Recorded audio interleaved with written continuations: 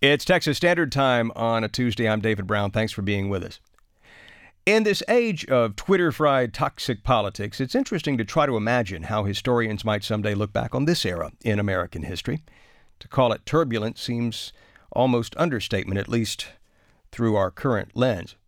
But history itself may help us understand these times we're living in, and that is perhaps one reason that the new book by historian Doris Kearns Goodwin is getting so much attention right now. Its title alone may leave some listeners pining for another era. Leadership in Turbulent Times. Doris Kearns Goodwin, the author, joins us. Welcome to the Texas Standard. Thank you. Glad to be with you. You're looking back at 4 U.S. presidents you've written about in the past, Lincoln, Teddy Roosevelt, FDR, LBJ. I know you've been working on this book before the 2016 election, however. I've seen some of your other interviews elsewhere. What was it that made you think the time's right to talk about presidential leadership when you started on this? Well, even 5 years ago when I started the book, it was clear that in Washington there was a broken political system. I mean, neither party could get a major piece of legislation through without the other party being on the opposite side. They still were beginning to view each other as traitors rather than just simply opponents. And there seemed to be a feeling that the kind of leadership that we had in the past, which could make citizens feel they were part of a whole, and the country as a whole was splitting into different sections. And then, of course, it just got exacerbated by the current moment when there seems to be an absence of the kind of leadership that these four men provided. So I feel in a certain sense, if we can go back to those times, people say to me, are we living in the worst of times? And I say, no, just remember what it must have been like for Lincoln when he took over and the Civil War is about to break out, the Depression, the Great World War II. It gives you some reassurance to know that we got through those times before. It may not seem like we're going to come through this one, but we surely can. Well, it's interesting that you should mention Lincoln because through the lens of history again, you think of Lincoln as a uniter. But if you look back at that period immediately before his election, the nation was incredibly divided, and at least half the country saw Lincoln as a divider. No question. And in fact, even when we think of our media environment today and we talk about how divided it is with different cable networks, in Lincoln's time, the way you got your news was through a partisan newspaper that you would subscribe to.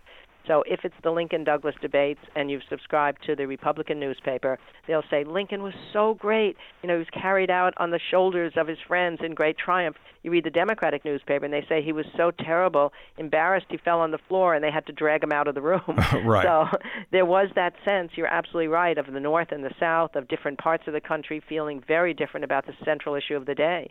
So we've been through that, that's for sure. But even if you take it to FDR, and you think about, say, 1935, 36, the court packing controversies, that sort of thing. Again, we were a very polarized place, were we not?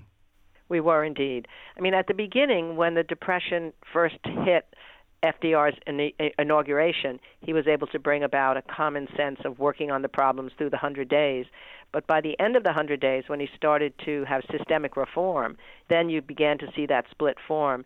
So it's important to remember these things because we think sometimes now that we're in a situation where we can't get something done, and we need some changes, I think, in our political system. But as FDR said, problems created by man can be changed by man. It's not like these things are out of our control right now, although it feels that way sometimes. So how do presidents provide leadership as you define it?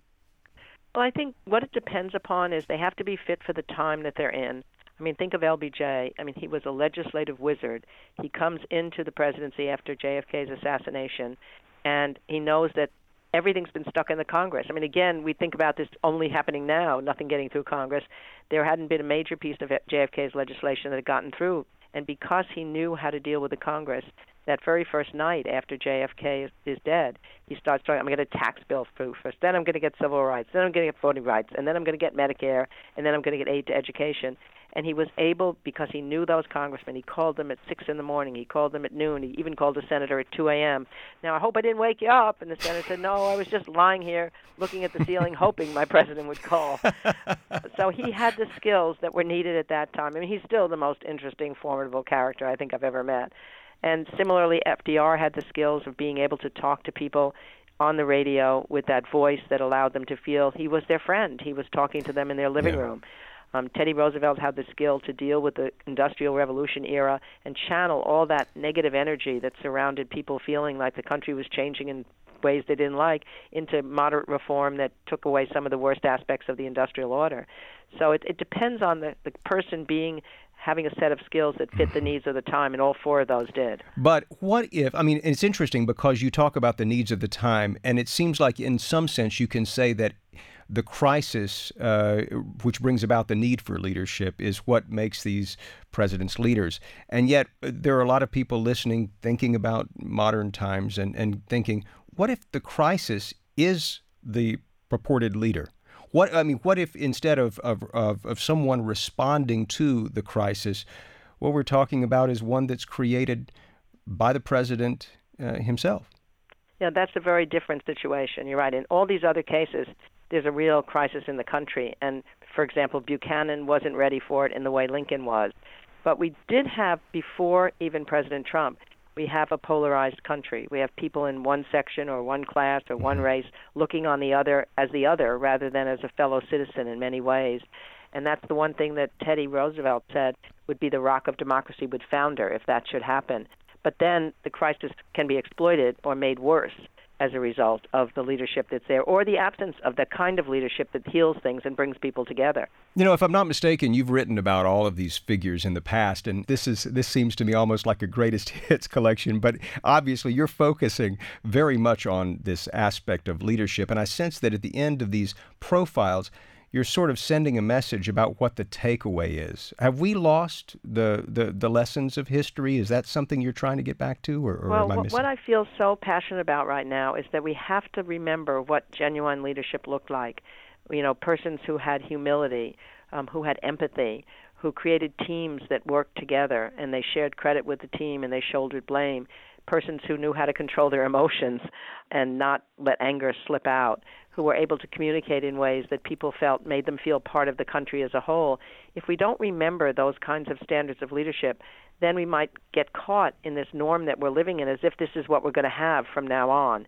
And that's what history can do. It allows you to imagine, if you can't imagine a better time, and this way by looking in the past, we can imagine harder times, but they were better times in the end, then maybe it mobilizes us to do what we need to do to find the kind of leaders and to be active as citizens to be able to change our situation now. Boy, you sound awfully optimistic.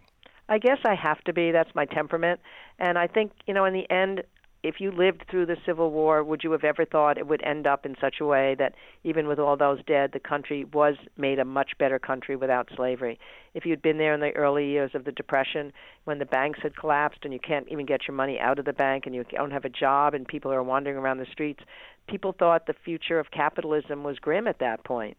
Or in the early days of the Civil Rights Movement when there was violence in the air and Kennedy had been assassinated, would you have thought that civil rights and voting rights and aid to education and Medicare would all get through in the next 18 months?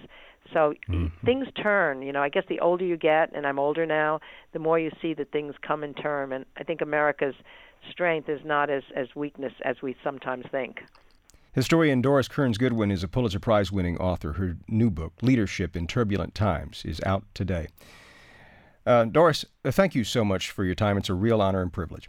Thank you very much. I'm glad we could talk.